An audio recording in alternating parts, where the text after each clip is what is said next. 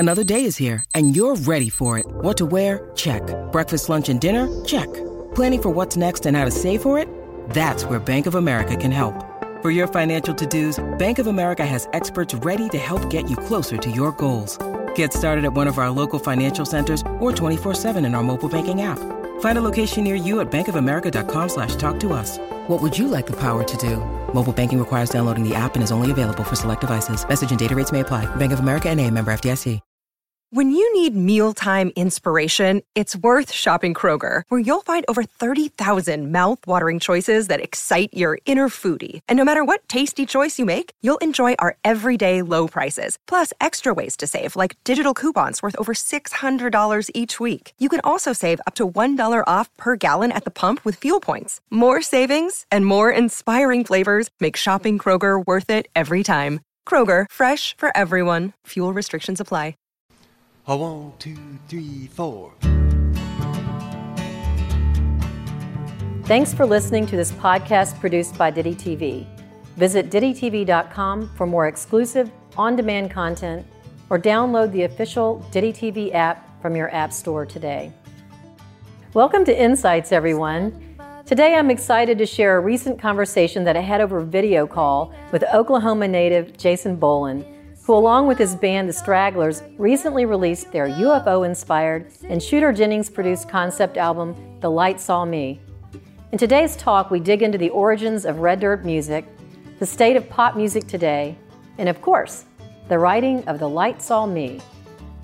This incredibly insightful conversation shines a light on Bob Childers and the growth of the Stillwater music scene, the Desert Oracle radio show based out of Joshua Tree, and much more. I had a great time chatting with Jason, and I'm excited to share our conversation with you right now. Jason, welcome to Diddy TV. Thanks for having me.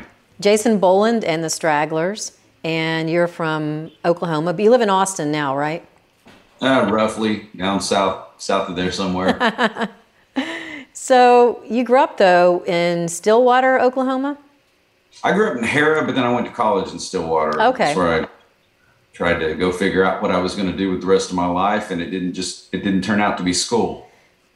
Well, what was Harrah like growing up? Just as middle of the road, middle America, small town as you can imagine. Really, it was a good place to daydream, and I think it made a lot of people that I knew growing up around get pretty creative and find ways to entertain themselves, which is, I think, what might have helped kick all this off. But it was a nice place to live. It was very quaint, and it was a very slow pace, you know. Well, we're going to get to your new album, The Light Saw Me, here in just a few minutes, but it's based on a story that's a UFO kind of story, and which is fun. We'll get to that too. But when you were growing up, were you into UFOs or space, outer space, or anything like that? I've just always been into anything that's tough to explain. You know, when you look at it and you see all the king's horses and all the king's men try to figure out things that people are saying they're seeing, and the best they come up with is usually something that doesn't explain at least what that person thinks. And I've always been fascinated by that and just what's out there and existence in general. Did you play sports, or were you just into music? Yeah, no, I played sports, just a little bit of everything. I was just one of those kids that tried a little bit of whatever they could get into to figure out what they wanted to do with life. They don't teach people like that very well, I don't think, these days. There's just not much of a liberal arts style to education anymore, and, you know, and they're teaching to the test and just try to remember something and get through it and get funding and whatever, you know, all the problems we talk about with education. But it was still at a time that, you know, I didn't try to go down one hallway too much. There wasn't music. You were just going to be in band, and I did some of that throughout middle school. And then as they do kind of make you pick band or sports a little bit more in high school, not terribly bad in small schools, but that's, you know, through middle school, that's when the side project of playing over at friends' houses and starting to play in garages, and then starting to write a few songs. And then that whole point of you graduate and what are you going to do? Are you going to get a job? Are you going to go to school? And I didn't know what I wanted to do. So thankfully, I just wound up where there was a singer-songwriter community in Stillwater, Oklahoma, and the place was known as The Farm, and it's where guys like Bob Childers and Tom Skinner and the Red Dirt Rangers and Medicine Show and The Great Divide and Mike McClure were getting going, and there was just such a musical scene happening in Stillwater, and all these bars that would pay you to come play, and all the people from all those small towns, and Stillwater included, that would come out and watch them and support them night after night. And it was just a really vibrant little singer-songwriter scene there for a while. Still is. I don't think it'll ever go away, but we did see a lot of things change with the telecommunications revolution, like what we're doing right here. You go back into the early 90s and everybody still you had to go get your hands on some tickets. When we formed the band, we started a mailing list still. And then it was one mailing list went out. We got most of them returned because this is a postcard with a stamp right here. Mm-hmm. This with a stamp right here is irregular mail. Oh. And we got most of our first mailing list back, those wonderful little trying out who you are as a band and figuring out the postcard. But by then, MySpace fired up and mailing lists were over. So what were you playing? Were you playing covers, your own music when you started out with a band, or? Both. Both? That was another tenet of the Stillwater scene and the Red Dirt, whatever you want to call it, was what do you have? What do you have to say? And where does it coming from? And who are your inspirations? They listened for that. And there was quite a bit of mentoring going on in there. So it was always based on creating something original. So where are the origins of Red Dirt Country? Where does that come from? There'll be people that'll throw it out. Okay. It had already been coined as a term, like everybody does when they're a little geographical region. But when this whole Middle America alternative country is what it really was, scene started to blow up. Well, there's so much of it in Texas that they started calling it Texas country.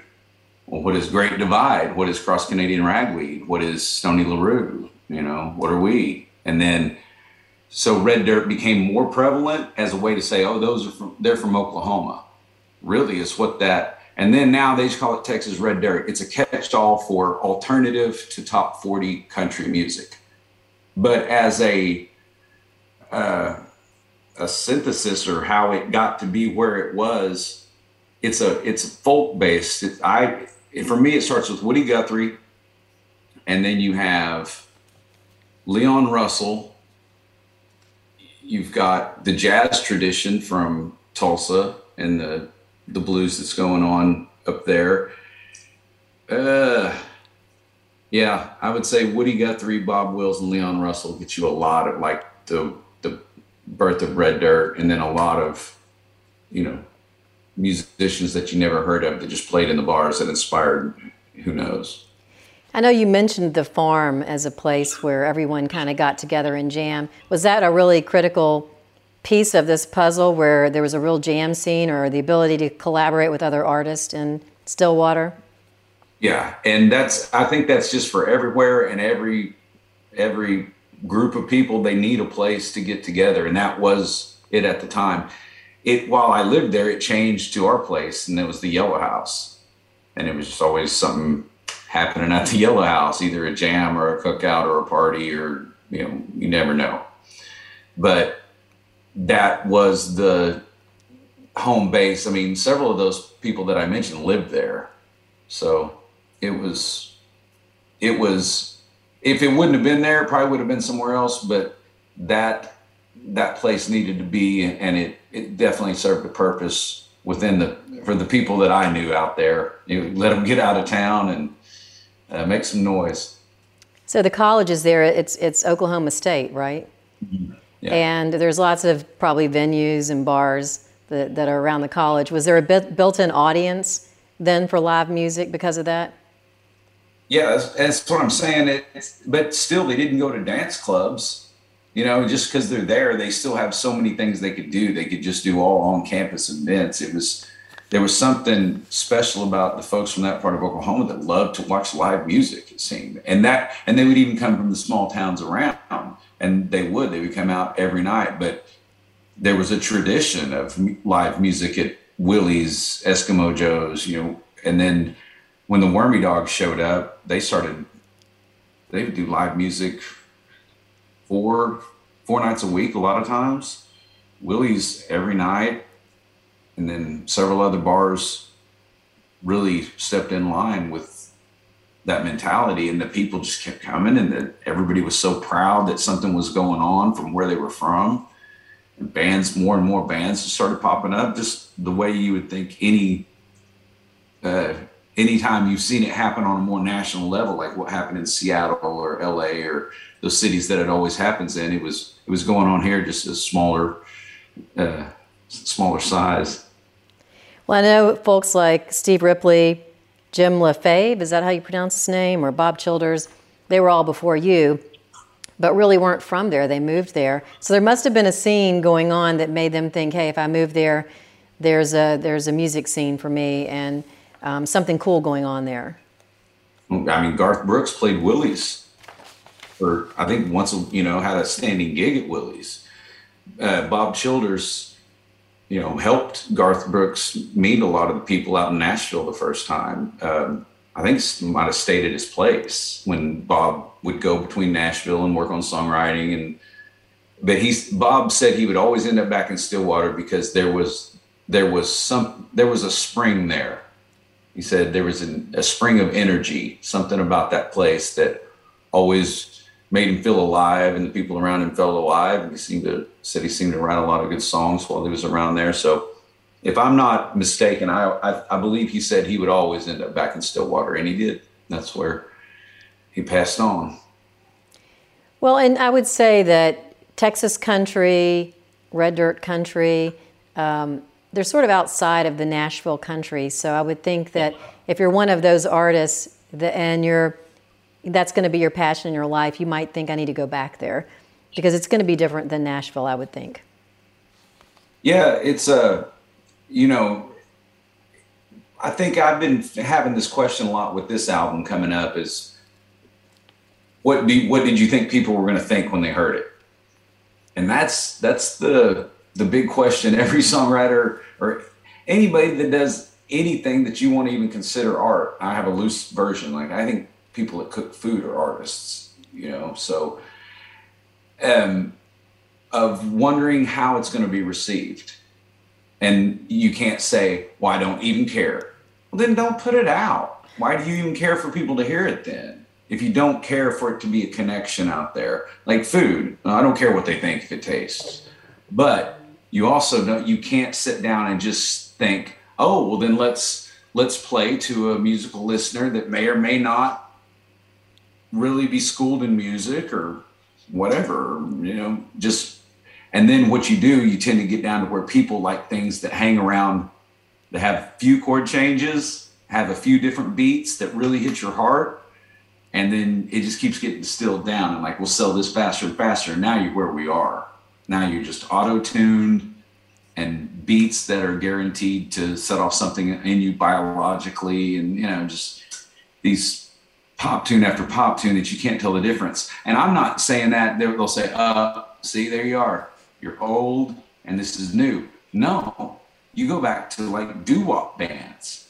Once a doo-wop hit happened, then there was a bunch of it out there that wasn't any better than the next one. And you can't tell those songs apart either. Every genre goes through their watering down versus distillation. So that's a very good point, because it seems like what happens is someone is the innovator, and then everyone tries to be just like them because they think that's what sells.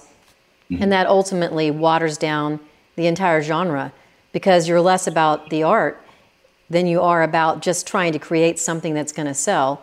And, yes. and to your point, which is someone says they don't care. Well, if you don't care at all, then, like you said, why even create the art? And so, on the one hand, I think people say that to themselves because they don't want to be hurt if people don't like it.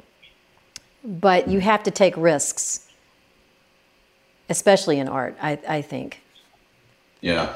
Another thing that factors in, I believe, is I call it the dad's records phenomenon of my dad had a stack of records that, I mean, I didn't just go kicking through. There was a learning curve, though. You know, there was an initiation. There's no longer a learning curve or initiation. It's a iTunes gift card or go stream for free. And look at a children's menu at a restaurant. Nothing wrong with it. I like chicken nuggets. I like hot dogs. I like it all. But it seems very simple, and it's catered to an underdeveloped palate. Just in music's the same way. And if you give somebody the choice that doesn't really become highly involved, like they're going to be a doctor with their life. It's not like they have to know this about music. But that kid as a child, if given the chance, will do what's just pleasing a lot of times. That is a certain beat and a staying around the one chord. And they will sit there and just hit it until you hear what you hear when you walk into a Young Gear department store. And they're all singing along. And you think, how do you know this song from the last one? And then they say, you're old.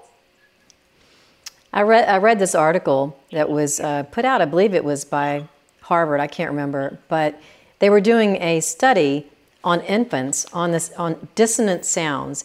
And even as a small baby, if you hear a really pleasant sound, they'll smile. But if it's a dissonant sound, they will wince.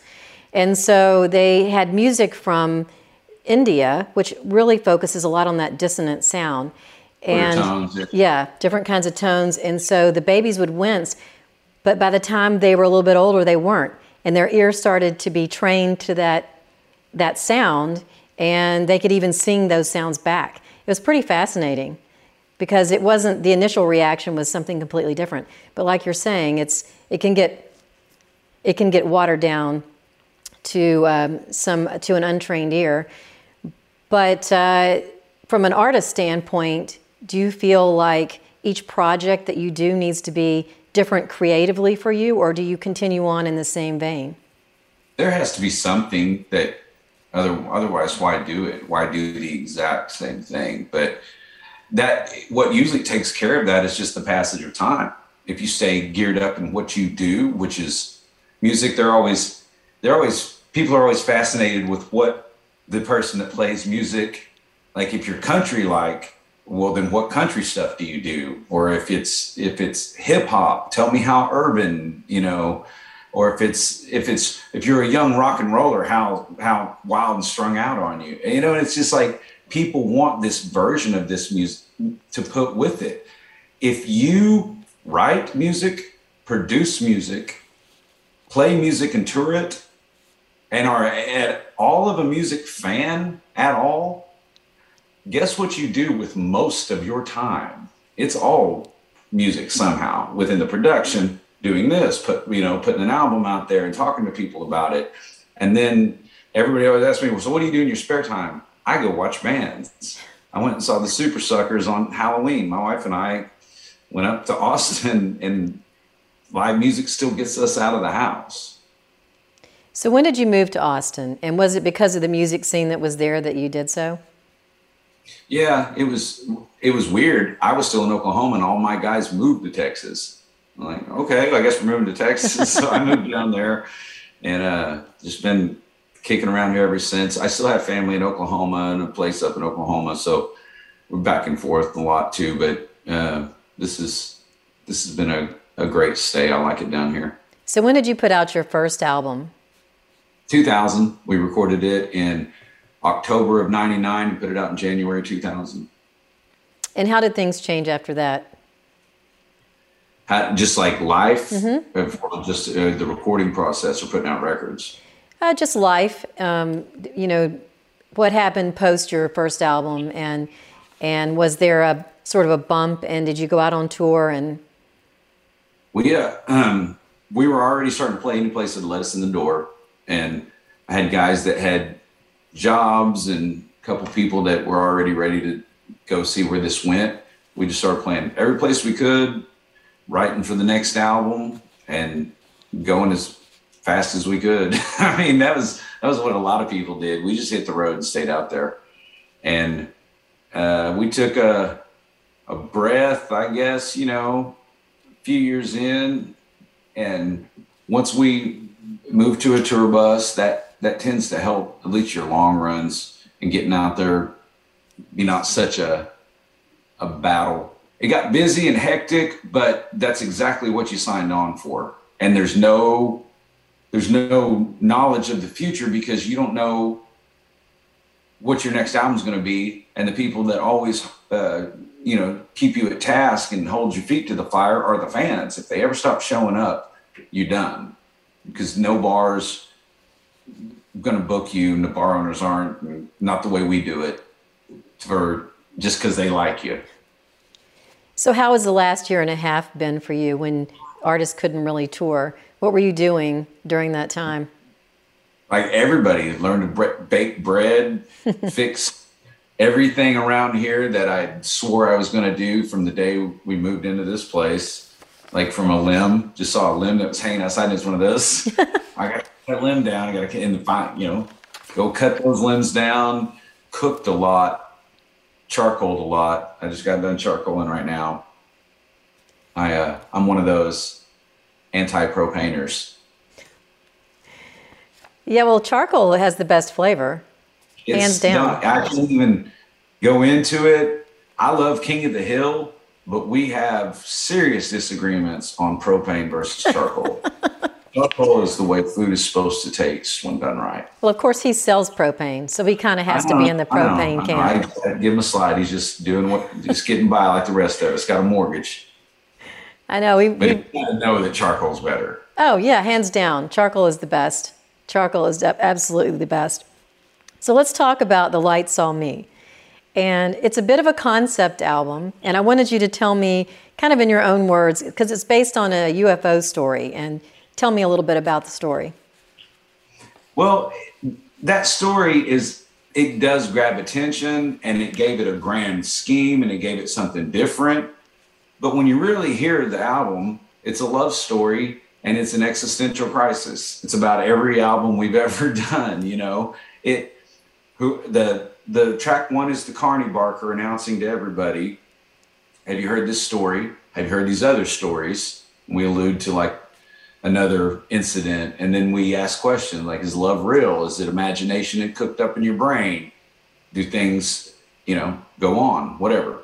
Leave it at that. Then you enter the narrative of the song The Light Saw Me, where a human witnesses something, tells people about it, and then in the next track becomes persecuted for it. That's the Tornado and the Fool, which is a little more a metaphoric track, but it's the narrative of them coming and telling him to shut up and all that.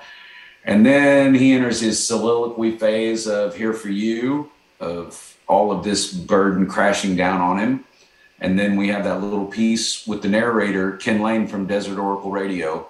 He does the intro and two narrations in the middle of the transmission out when he leaves, and then the transition in. And we always thought of him leaving at roughly 1890, and then coming back about 1990. And he lands and he's confused and he goes looking for his wife, and he hears a song through a window, and that's her being channeled through this other gal singing. And he realizes that there is consciousness and there is a connectivity throughout the universe, and he walks on off through the desert, and he might get into other adventures later, who knows? But we thought it was a interesting way to do it. The side one is from the past, and then you flip it, and we changed drum kits and just changed the whole vibe of it and made it in his relative future. Is it harder or easier to do a concept album where there's a theme throughout and you have to kind of stick with that theme? This one in this time, and the fact that we started it pre-COVID, so it wasn't tainted by all that lens, was, I'll say, easier because it gave such a focus. Once you hear the grand story, the rest is just like a movie in your mind. If you got a character, he has a conflict and he resolves it, and he makes a change. The characters change somehow through the journey. I mean, so once it became about this wondering of the basics of human existence, like who are we, what are we doing here, the questions every human asks himself at some point, and then a love story, we were off to the races. It came together quickly, I thought. Well, I read a little bit about where this idea came from, and I read about Desert Oracle Radio. What is that exactly? It's a radio show that broadcasts out of Joshua Tree, and it's hosted by a guy named Ken Lane, and he's a writer and desert enthusiast and conservationist, and he's just an interesting cat, and I really like his show. And it came around the time when we were sitting around here staring at the sky a lot and watching a lot of different extraterrestrial documentaries, and it made sense once the song "The Light Saw Me" became "The Light Saw Me," and I had been kicking around ideas for the terrifying nature, and then the terrifying nature retrofit to become the questions posed by the rest of the album, you know. And then I did the ballad "Being Gone," and I thought I need something when he finds her. And for some reason, we always talk about doing a Bob Childers song on every album. I thought, what if there's a Bob? Restless Spirits is one of his better known songs and more covered, I would say, but we'd never done it. And I thought, wow, it fits too perfectly. And Bob had one of his sayings was borderline cosmic. And it was borderline cosmic, how that song fit into the rest of and then Grant Tracy, the bass player and another co-founding member, had written a song about the future. And the first line is, when we finally reached the future, it was the same as the past. I thought, man, that might fit in too. So we laid that one in there, and we started rehearsing, and then COVID hit, and we all went home and said, keep it right here. So this is all feeding in. So we're coming full circle here, Jason, because this is coming right back to your childhood where you like things that are mysterious. Yeah. Always keep you guessing, keep it interesting. So where did you record the album? North Hollywood, LA. And who produced it? Shooter Jennings. What did Shooter bring to the table when you've actually worked with him before though, right? Yeah. And that's part of it on this. I mean, of course he was right for it, but part of it is knowing someone's going to be right for it, or at least having an idea. We'd worked with him before, and that project was one of the stipulations. We were going tape to tape, no computers, and that was fun. So knew he wouldn't care if there was anything strange or challenging. He had already done his own concept records, and he's not afraid to get out there, and he's just a good hang. Of all the people I've ever met in this entire mess of a business, Shooter is the most real, kind-hearted, wonderful person. I don't have enough good things to say about him. Well, we love him here at Ditty too, and we know how talented he is. I mean, obviously, he's put out some amazing music. And so what do you hope your fans take from this album? I look for music that just makes me feel alive. And I think that's when I connect with something, and that's sonically and lyrically for me. So I always think people hear something that expands something more than just the clap along and sing along. Otherwise we'd be writing about dirt roads and blue jeans, and we'd be doing the same old songs. And I like songs about that too. You know, every time I always start talking about heady stuff, I can always hear me in the back of my mind saying, go listen to some of your old catalog, dude. And I take that's who I was back then too. And we evolve and we move on, and we don't throw out the baby with the bathwater. I think folk music can have lighthearted songs, fun songs, funny songs, and heavy songs, and socially conscious songs, and party songs, whatever. That's what America and American music is. Western music is a big gumbo. It's a big mixed together pot. It is a big mixed together pot. And you're about to play the Grand Ole Opry, I hear. Yeah, we got invited out to do that. That's exciting. Is this your first time playing the Opry, or have you played before? Yes. Well, it is one of those amazing rooms to play in. And of course, almost anyone who goes there is a lover of live music. And will you be playing songs off your new album? I think we might play one. I think you get 2 or 3, which is weird. It's like, just tell me 2 or 3, man. It's cool. Because then I'm thinking, well, okay, do you do this one? Do you do the ballad? Do you what? So I don't know. We might do The Lights on Me. Just fire off with that, and then who knows? I'm still kicking around which ones we're gonna do. So the album's coming out soon, and then you'll be touring after that, I assume. December 3rd is the album, and then we'll tour some of the east and upper, like, up towards the lakes more and out east. And then come home for Christmas, and then January we'll drop another single, and next year we'll hit it hard. Well, it's funny. You turned me on to Desert Oracle Radio. I didn't know what that was, and I'm going to go out and I'm going to check out their broadcast. But I noticed they were going to be live in Memphis here in December. He's on tour right now. Yeah, doing his book. Might have to check him out. We caught him. He hadn't been back to LA since the pandemic, and I just, for some reason, we needed a narration. I thought, what are the odds? I emailed, and we had a couple of little correspondence before, just from listening to his podcast and sending him gift baskets and stuff. But he said, you know what? I'm going to be in town Tuesday night, and I'm leaving Wednesday morning. And that was when we needed him. He happened to be coming into town, so he walked in there and one took it all. It was crazy. We just started playing the music, and we said it's about light and transformative experiences with light. And he came in there and just burned everybody's face off. And just perfect subject matter, and that dry baritone delivery of his, it was perfect.